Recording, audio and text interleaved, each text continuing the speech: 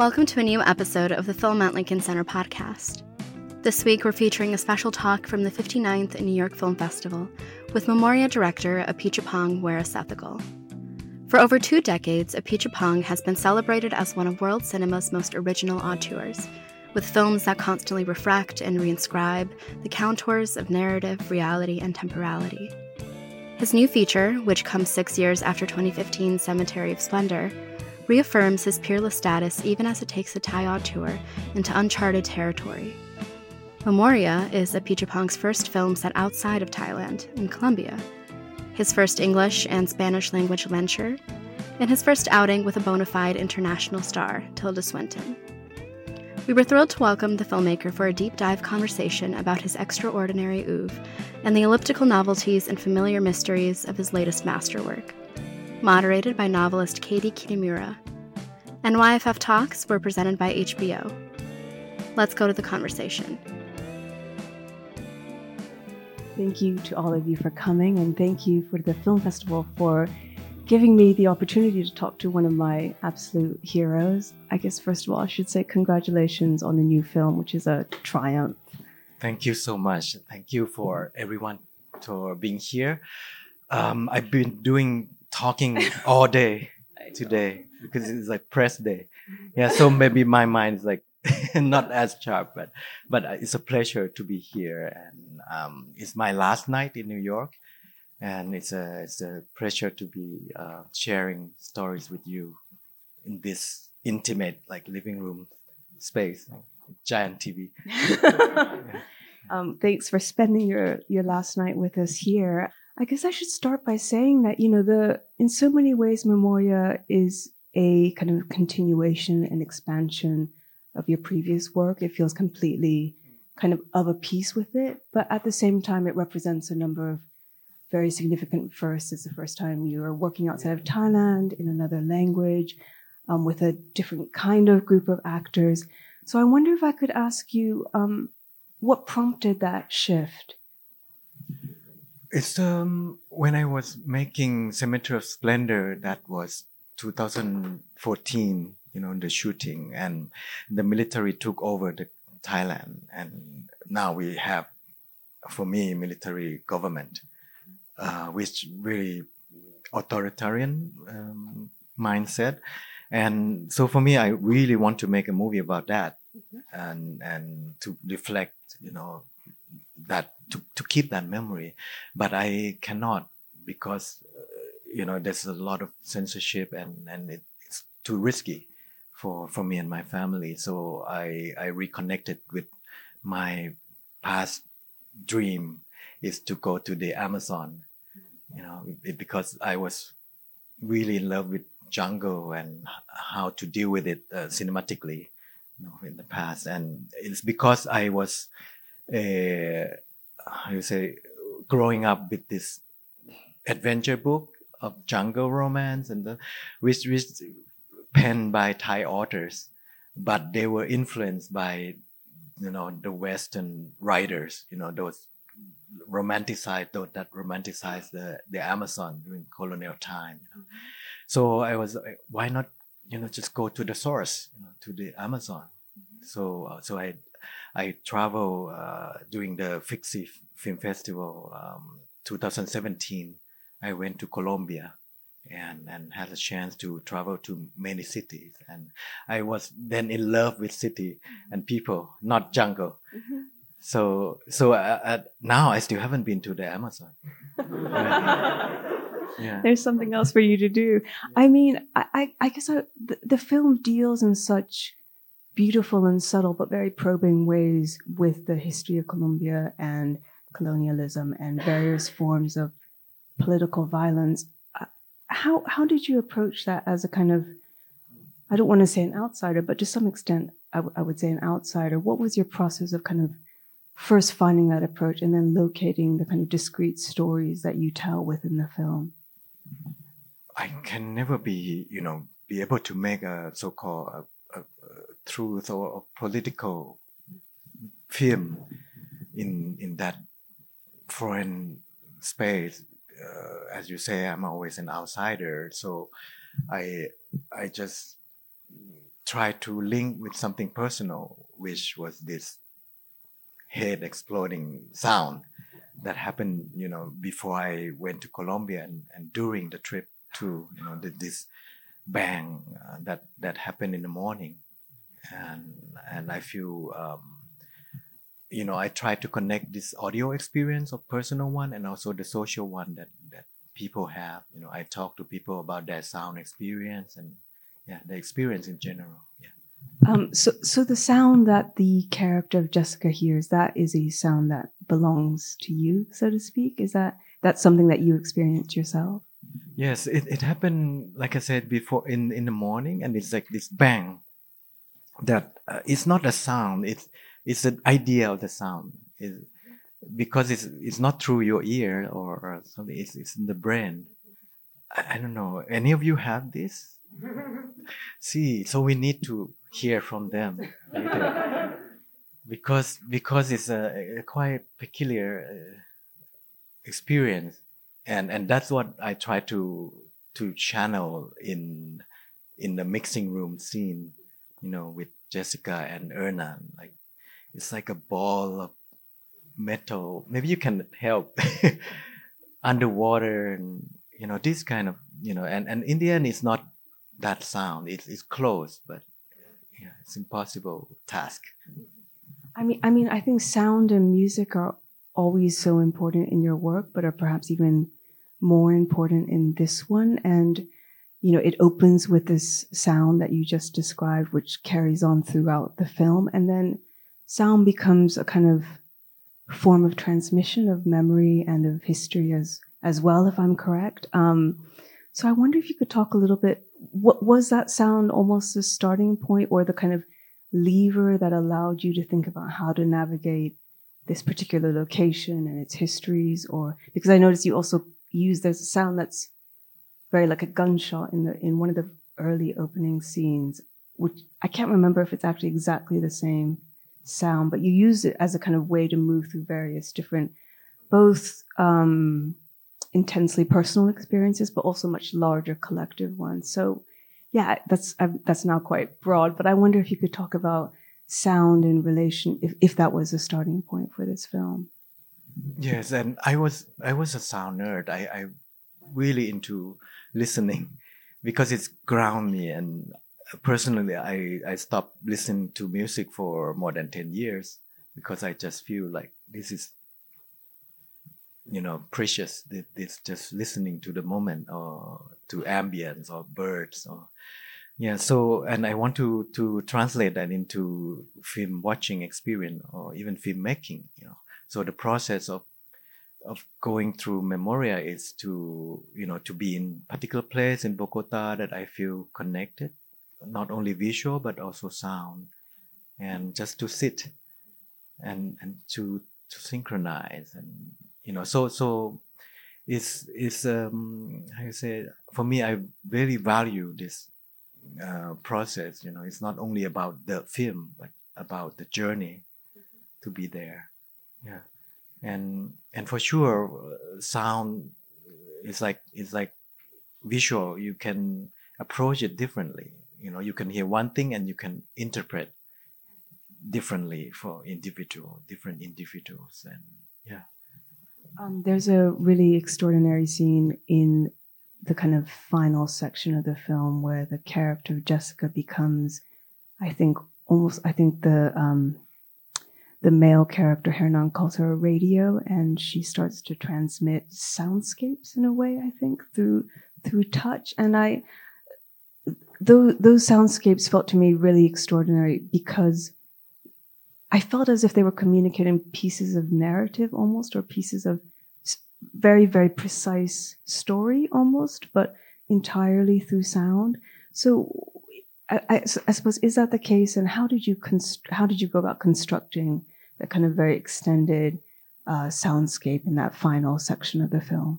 Right, that came later because I knew that if I had some fixed idea about sound, it's gonna limit the shooting process. So I just deliberately shoot it, with just no sound. and just to whisper to Tilda words, and because we shot entirely like one shot, almost 15 minutes. Yeah, so just guide her, and then she grabs on those words and mix with her own, interpretation, and to have that emotion. And then later in the post production, I try with my sound designer and put it in the idea of this collapsing of memories of people, of places, of time. When I just put in my own memory, also Baekin Diaz, the actor of Ernan, and also Tilda Swinton, and also Jessica, just the outtakes or whatever, just put in there. And also Tilda has her own grief, also before making the film. So she told me about that, and we recorded, and also putting the sound from Thailand, the sound from the first singing voice of human singing voice ever recorded. There's a French song from 19 something. I put in there. So it's all this mixture. I mean, I'm interested in what you said about memory collapsing or memories collapsing on top of themselves, because it felt to me like the kind of sound starts off very much as an internal thing, and it's very much kind of bounded by the body of the Jessica character. And then eventually I felt in that moment she almost became porous somehow, or as a sound was a way of dissolving the boundaries around the self. I don't know, in that moment of transmission, does that make any sense? Yes, that's what Tilda used, the term porous, the way that, she become absorbing or transporting. Can I ask, since I know that this collaboration with Tilda Swinton is something that I think was in the works for quite a long time, and I just wanted to ask how it came about and what that experience of working together was like. I know you've been friends for a very long time. Because it's Tilda, so it's quite, it's beyond my regular scope of filmmaking. I mean, in terms of budget and preparation. So it took a long time until she really ready in terms of her schedule, and me too, because I'm been really happy with my artwork side. So it took a while, but along the way we always communicated about this dream, and the main thing is about the location. Yeah. And we're talking about Japan and Thailand, and and then it's like I know Japan well, and then I talk about Iceland. How about snow, something? And she said, "No, I already know that." So when I went to Cartagena 2017, I'm struck by this, this massive architecture, massive cloud, and the shift of weather. And I said, Tilda, I found a place. Yeah. And it's the moment when she was out of the grief, and also it's one of the very first project of her that she just dive into it. Yeah. And the rest of the remainder of the cast, who are equally extraordinary, and who I think you have not worked with before, is that no right? Not with. Yeah, there's Colombian cast and Jean Balibar, whom I was a jury member with in Cannes, I think 2008, and we were friends since. Like Tilda, I want to work with her, and and the Colombian actors through casting. And so for me, the process of just listening to their stories are also very, very moving, and they end up being part of the construction of the film. What was it in the past? You've worked with, I guess, what will be called non-professional actors. Is there a difference for you in the process? Is it the same working with professional actors, or does it kind of unfold in a different way? And also, I guess, I'm curious about how collaborative the kind of script making process is with the actors, because it sounds like it's very much integrating their own stories and their own experiences, and that they bring quite a lot as well to the shape of the narrative that emerges. Well, I value a lot the improvisation, and I don't, differentiate, professional or not. For me, from my experience in Thailand, it was harder for me to work with professional actors because with our limit industry, a lot of people work in television and soap opera, so it's really hard to break that habit of acting style. So, and I discovered that for Colombian actor as well. Yeah. But for Tilda, it's something else because she approached this project as a friend, and also I think it's her style to be present and to be, in that environment, and what she prepped into the film, just way before shooting, months before the shooting, she was, because of Tilda, we really love to play with her hair. But she sacrificed, just stop, and then let it grow. And then she keeps sending me pictures, hey, Joe, this length now. And I am so touched by that. Yeah. And she just, grow. And then she started to learn Spanish before coming. And then when she arrived, she just, the first day of fitting, because we were doing a costume, and then we had Photoshop on her, and we thought that those would work, but they didn't, those clothes. So we start anew and try this and that, and she just opened her arms and say, do whatever you want with me. Yeah. So so we did. We try a lot of things, and many of scene has no makeup at all on her. Yeah. Her character Jessica is an outsider to Colombia, and that feels quite important in terms of how we navigate the space of that kind of urban space with her, just the way she moves through it as a stranger. It feels also important that she's a non-native speaker of Spanish, and that of course is very different to your previous films, which have featured characters who are really from the location that surrounds them. What was that little gap useful or generative for you? Did that, I suppose, did that change the way you worked? Did that change the story that came out in any way? Similarly, working in another language, did that create a kind of useful distance or separation in any way? As a character for Jessica, I think it's very useful, because I value this idea of not knowing, or in terms of language, of trying to communicate, this inarticulation or trying to articulate is really important, and it's also synchronized, I think, with this psyche of the character who's trying to connect but don't know how, physically, and also in her own, in her own internal ways, internal self. Yeah. So this broken Spanish, I think it's important too. Yeah. I mean, in that wonderful scene in the kind of sound mixing studio, is that the right term? Sorry.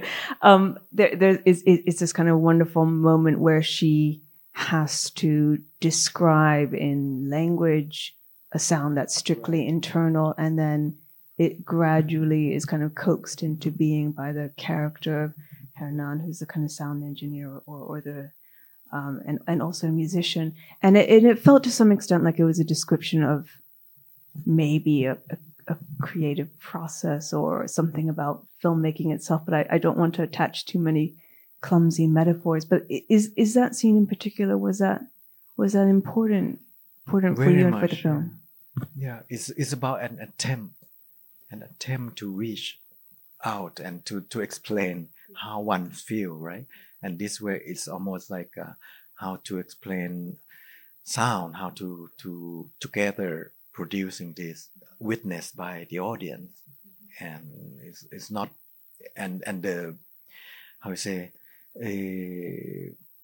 what's in English, the I don't know my English. It's the struggle to reach certain point, not only physical but also emotional point in the film is, through technology and through emotion. And I wanted to ask about technology as well, because it feels like a kind of it feels present in the film in a very useful way, and I think, I mean, among other things, the kind of film reminded me that cinema is a technology as well. I think it's very easy to kind of get lost and forget that, but it is a technology, and of course, you use the metaphor of radio as a kind of form of transmission. And I was thinking a lot about the fact, and then there's a sound mixing studio as well. I was thinking a lot about the fact that technology is very much present in this film, but not as a kind of, not in the more familiar, get off your phones, everybody, technology is bad, but in a much more kind of, it's kind of collaborative tool, and it's also a metaphor for processing memory, I think. Yes, and also it's to me, it's always magic. Filmmaking, it's always bring me back to when I was young, trying to draw something or create something, and it's deal with fiction, to create something that doesn't exist, and to create this world, with sound and image, and for me, the point of this film is about integration of the audience and Jessica, and she's as a portal to the world, to that world, and she listened, and at one point the audience becomes her, and together we listen to this sound of the world, which may be real or maybe not, this simulation or this fabrication, that the sound designer and the filmmaker together make. So the experience of this film, I hope, is just to be aware of this magic, and that's why I think cinema experience is important with this film. Yeah. Can I ask a question, which I hope is not too basic, but I do want to ask you, which is that time is incredibly important in your film, as is pacing and duration. And it feels there's something that's so distinct about how your films work durationally, both in terms of how the pacing within a single scene, and also how long the scenes last. And it feels so distinct. It's at once stately, but also quite relaxing and relaxed in a way, and uncanny as well. And I just, how do you create that? Is that within the filming? Is that something that happens in the edit? Is it how do you know when you've hit the right rhythm for a scene? In Cemetery of Splendor, there's some kind of wonderful scenes that are happening, I think, almost at a normal pace along the river, and it seems really startling. It seems almost like they're very speeded up, because we've been so kind of lured and seduced into the particular time of the kind of time continuum of the film. And I feel like that is such a big part of how you create this collective experience within the cinema. But how do you play with duration and pacing, when you're constructing a scene? For me, I don't know. It's a mystery, honestly, and that keeps me coming to cinema, to making it, because it's a voodoo, something that really peculiar, that you are doing something with sound and image in one shot, and then it changed the previous shot, the next shot, the whole movie changed. So this about this negotiation with sound and image process that I'm still not sure what it is. There's no formula, but what I know is it's just to find the balance of this, to create what you mentioned, the rhythm, a small, almost like a heartbeat. It's such a privileged position, to offer, to share with the audience, this heartbeat, and to offer something and to sculpt this being that has his own heartbeat. And then in the cinema together, we, instead of with like boom, boom, boom together, that's something that many times I feel like I try to achieve. Hi, I'm Clinton Crute. And I'm Devika Girish. We're the editors of Film Comment. The Film Comment Letter is a free weekly digital newsletter featuring original film criticism and writing by Film Comment's editors and brilliant contributors. The letter delivers exclusive features, reviews, interviews, streaming picks, news, and more directly to subscribers' inboxes every Thursday before they're published on filmcomment.com the following Monday. Sign up today at filmcomment.com to get the letter every week. Support independent film journalism. Support Film Comment. Time is incredibly important to this film, and you described Jessica as a portal for the audience, and it just does seem that she kind of opens up this almost different time-space continuum. But there are other portals in a way in the film as well, and they're often objects. There's the stones that she holds by the river and that Hernan tells her have the memories of what happened.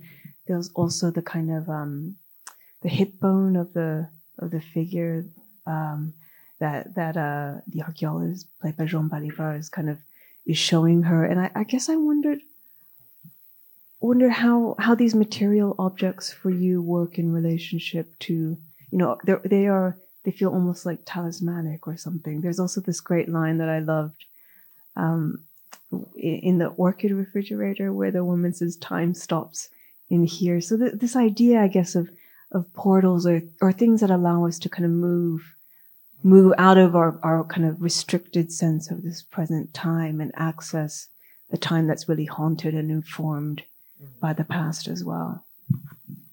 Well, it's remnants and it's us. No, I just feel like it can be cliche, but everything is connected and not only physically, but also in terms of memory and how we pass along stories, from the past to present, and it's embedded, and scientifically it's also true. They have this theory of extracting information from the wave that is embedded in objects, so that's the thing. And I think for me, it's not only within the character, but also through the audience, this awareness. And yeah. I was doing an event with a wonderful writer called Ruth Ozeki, who's also a Zen Buddhist priest, and she has a number of parts of her novel are narrated from the point of view of objects, and she said, it's all based on the kind of Koan, do insentient objects speak the Dharma? And I almost felt this kind of idea that objects have information, have knowledge, contain memories, and part of what the film does is allow us to access that. And it also, it almost decentered human experience or human consciousness. It kind of opened up into something much, much bigger than that. So it's not kind of like a psychological study of a single character, but it's something much more porous in this idea that memories move not just between people, but between objects and locations, which is, of course, a theme throughout your work. And in Cemetery of Splendor, the kind of site of the hospital is very much informed by what took place within that site before. Right. Because I cannot shake this idea off of everything has life in it somehow. That growing up in Thailand, we have belief in spirit. We in the animist culture, Buddhist, animist, Hindu mix, and we believe in reincarnation and that every thing like rocks or trees has its own inhabitant and spirits. Yeah. And even though I don't believe it, but I cannot shake this feeling of when I confronted, like just spontaneous look at the tree, for example.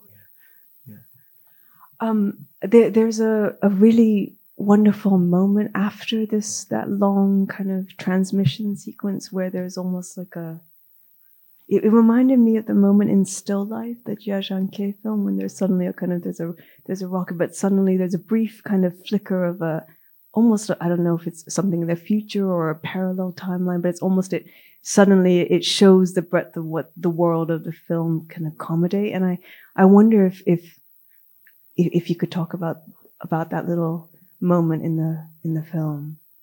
Yes, that's the thing I talk about when the time collapsed, when the memory merged, and that also merged with my own memories of, being young and just anything is possible. The dream of the Amazon, the dream of possible civilization or beings, and mainly it remind me of those time that it's like really conception time of what I want to do in cinema, which is to mix what I love, which is ghost, monster, and science fiction. And growing up with Spielberg and also with Ray Bradbury and Asimov, and for me, I focus on the cover, those illustration on science fiction books, that is really popular. Like here, I think during the 80s, and we have a lot of translated sci-fi. Yeah, and all those covers are really amazing there. Yeah, so looking back, it was like those are memories of the future. Yeah. You've been doing for, I don't know, is it about the last 10 years or longer? You have a kind of very flourishing gallery art career as well, and I wondered if you could talk a little bit about how that informs your kind of feature films. I feel like there's probably not a clean divide in that way, but how those two kind of different arenas, you have the shorter films and the installation work, the kind of immersive installation work, and how that you balance that with making these larger feature film projects. Well, in fact, I work in the arts from the beginning, from just early 2000, and but because it's more like tied to specific place in gallery and stuff, so it's not known much, but in a way it has a really close dialogue with filmmaking. It's something like sometimes as a sketch or sometimes as something I cannot do in feature film.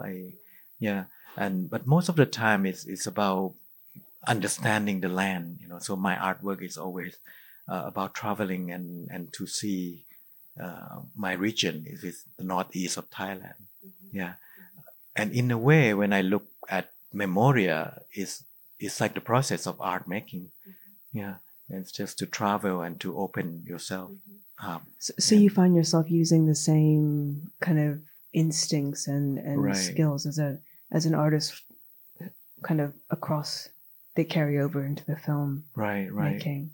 Yes, quite similar in the way of research and photograph, and it's almost like archaeological style. Just digging. Yeah, and in Memoria we also have a book. It's not we. It's another. It's a German publisher.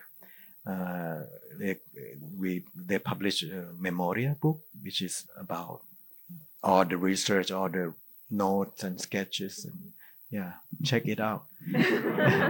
Yeah, and it's interesting because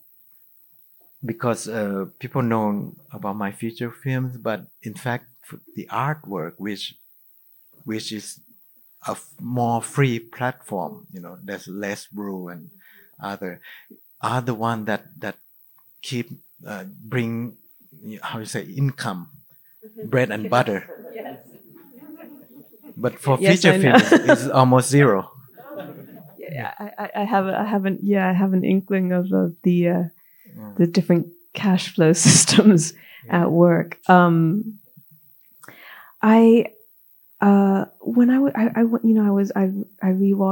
had the complete pleasure of looking at some of the films again, and I was reminded of how often you place your films in hospital settings, and how much they often they feature quite mysterious maladies and ailments. And one of the things, especially at the last year and a half, that I was so grateful for is that these settings have very little anxiety to them. They're really settings that seem to me about care. But I wonder, how, if I could ask how illness works within your films and how this kind of setting of the hospital, because there is also, that's also part of Memoria as well. One of the early scenes takes place in the hospital. Well, it's like the jungle. It's a place that I feel comfortable. Yeah, because I grew up there for 15 years. I was, my parents were doctors. So in this small town, I grew up in this small hospital, and just, it's like my playground. Just be with patients and other kids of doctors. And I just feel really safe there, and I feel connected because it is a universal place. It's a place of birth and for many, and place of death for many, and sickness. So it's universal. In Colombia, it's the same. And architecturally, it's really similar too. Color, smell. So I feel home. Like at home, yeah. I mean, was that one of the first places you sought out when you got to Colombia? Did you look for the hospital? In fact, yes. And just to contact, where you want to go? Hospital. and so many of the content that's developed from there, and to talk to people, doctors and mental patients. Yeah. So the research for generating the kind of the material for Memoria was from patients and doctors in Bogota. In Bogota, in the place called Finlandia. Mm-hmm. It's about an hour away, and in many other places. Yeah, but not specifically story, but I think maybe the feelings or the rhythm of the film. Yeah. And how do these kind of undiagnosed conditions, how do they play into your filmmaking? In Cemetery of Splendor, the soldiers have this sleeping sickness, and we don't really, it's a beautiful metaphor as well. And here you have this kind of sound that's inside of the head, which is not quite a medical condition, or maybe it is. I feel like I should ask the people in the audience. But how is that kind of, is it the fact that you have a kind of mystery that's lodged inside the body, or what draws you to that kind of undiagnosed? Then you're not making a movie about cancer patients, but about something much more mysterious. I don't know. It's because maybe I'm attracted to the horror film as well, but growing up, and the suspense of not knowing, and the possibly the maybe, that's really attractive, and I think the wonderful thing about us is us. is our body and mind, and this is one of them, because each one is different, and when you have something occurring, you also, how you say, speculate or think, what's wrong with me, or am I all right, or these things. So it's always this internal dialogue with us, especially now, and so, yeah. I mean, of course, Cemetery of Splendor, now that you mention horror films, has a kind of classic horror movie structure almost, in that it's a haunted space. It's a kind of space that they're transgressing upon. I think I am meant to be opening up to audience questions, and I know there'll be many of them. So does anybody have any questions that they would like to ask? Do you want to call, or do you want me to point at people? Okay. Hi. The question is, that Jajanke is in the credits of the film, and if there's a kind of collaborative element, or how that relationship works. I think is that it? Well, he's a co-producer of the film. He actually wanted to come in since the last film. But for this film, it was really open. He just come in as a supporter, as a friend, and he has no influence, as well as other producers. The same, yeah. It's more friendship and yeah. And yes, sorry. I want to ask you, what do you think is the role of an independent filmmaker in this scenario where mid-budget films to lower budget films are almost disappearing, and it looks like it's getting harder to actually screen pictures in theaters?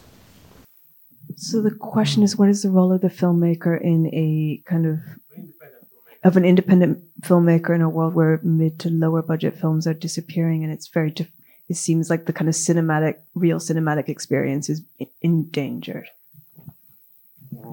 Are we really disappearing? I'm not sure.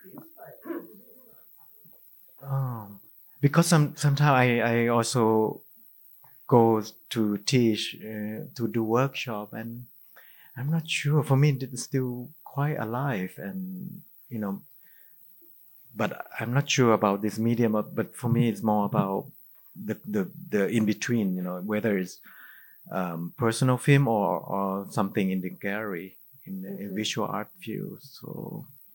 But I'm sure there's this change in structure of distribution, right?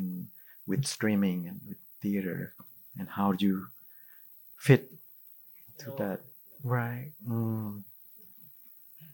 I'm not sure how to answer it. How do you decide what will become a feature film and what will become a gallery installation? Is there are there projects from the beginning? Do you know, or are there projects where you think maybe this will be a gallery piece and then it kind of transforms into something else? Yes, it starts from ideas. I have multiple things I want to do, and then when the funding comes with I just communicate with my producer, like, okay, this seems like a feature.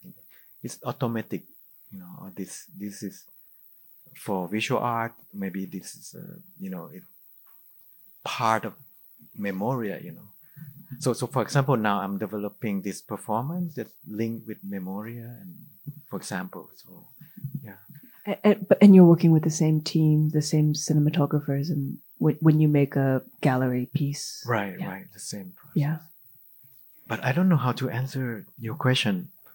The thing is, if I don't care if I don't see in this festival movies like Dune or The French Dispatch, because I'm going to see it eventually in a streaming video, but there's a lot of films that are going to be screened here that I know that if I'm not seeing it here, it will be really hard to find it somewhere else.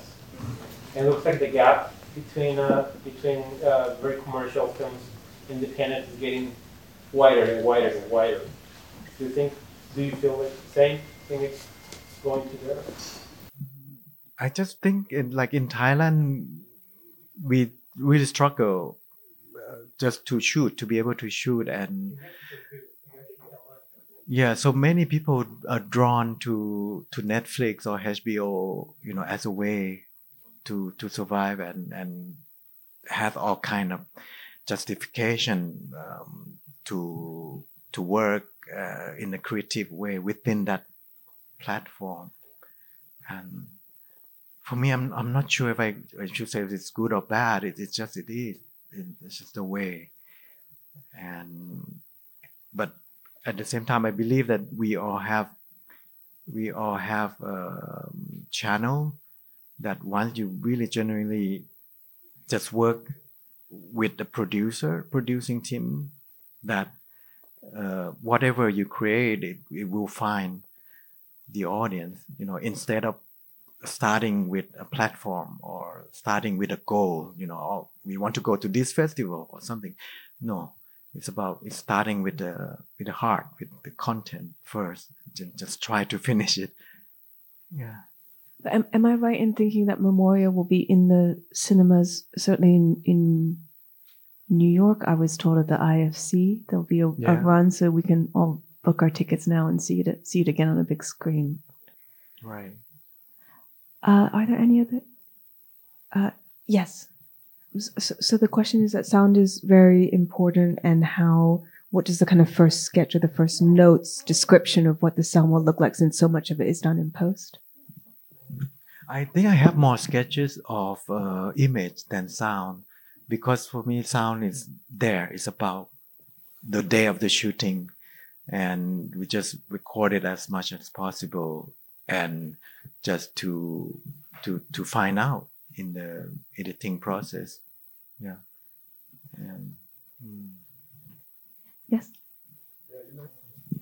So the question is about censorship in Thailand.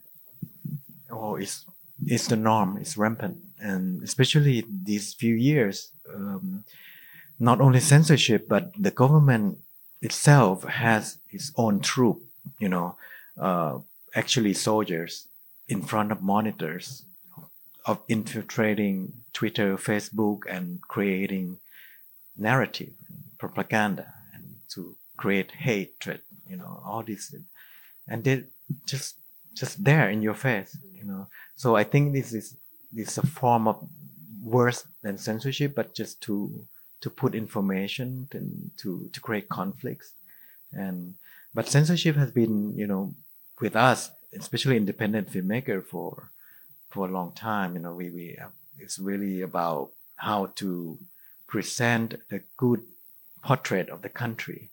You cannot have a policeman as a bad character there, or he can be bad, but in the end he can just turn around and all this thing. Yeah. So doctors not supposed to do this, doctors supposed to do that. So it's like cookie cutter kind of society. Yeah.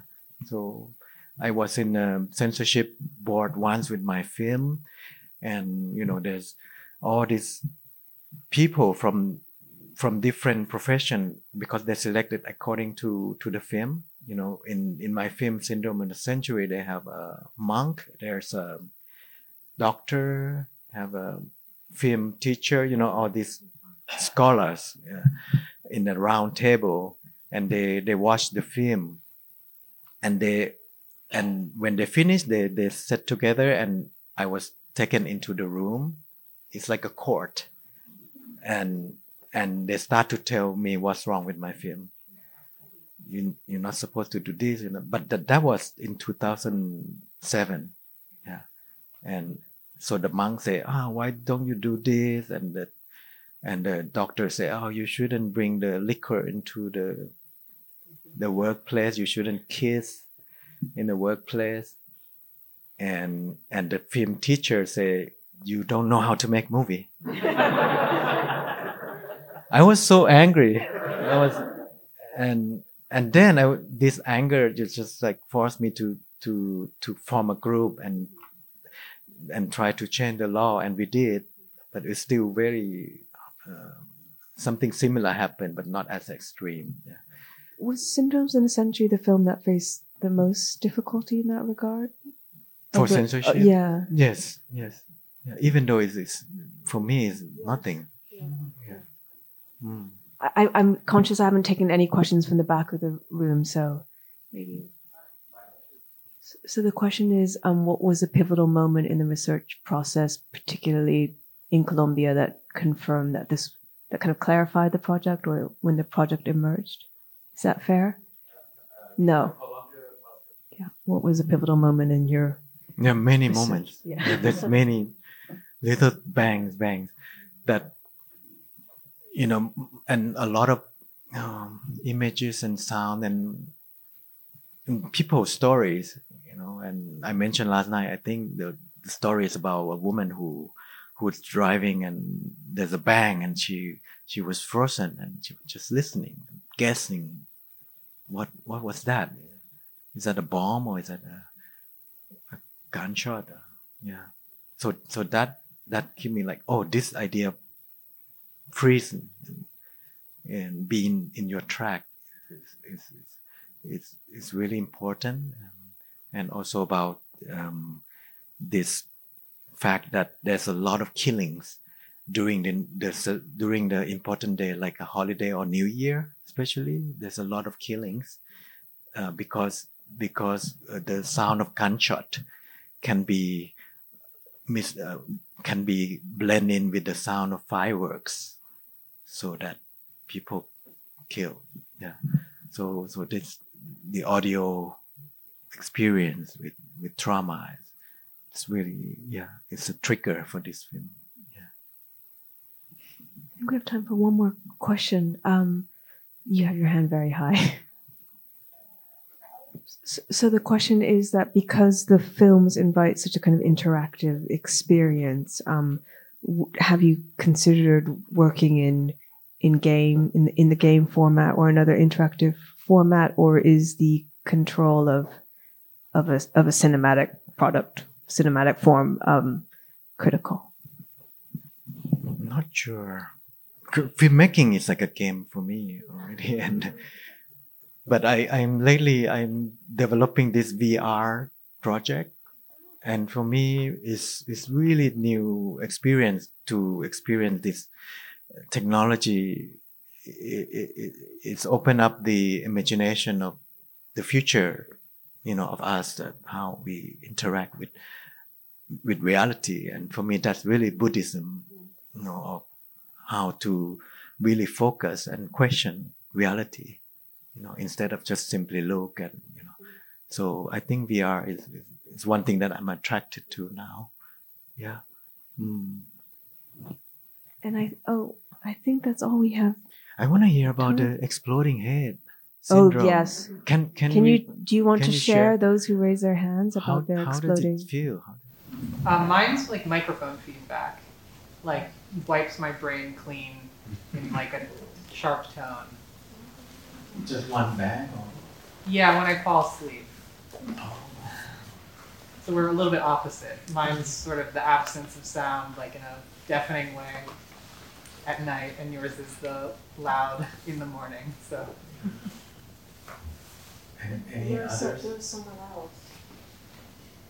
Yeah. I heard the little, like, very, very tiny noise. It's kind of metallic and it's up your head. Wow. In the morning or?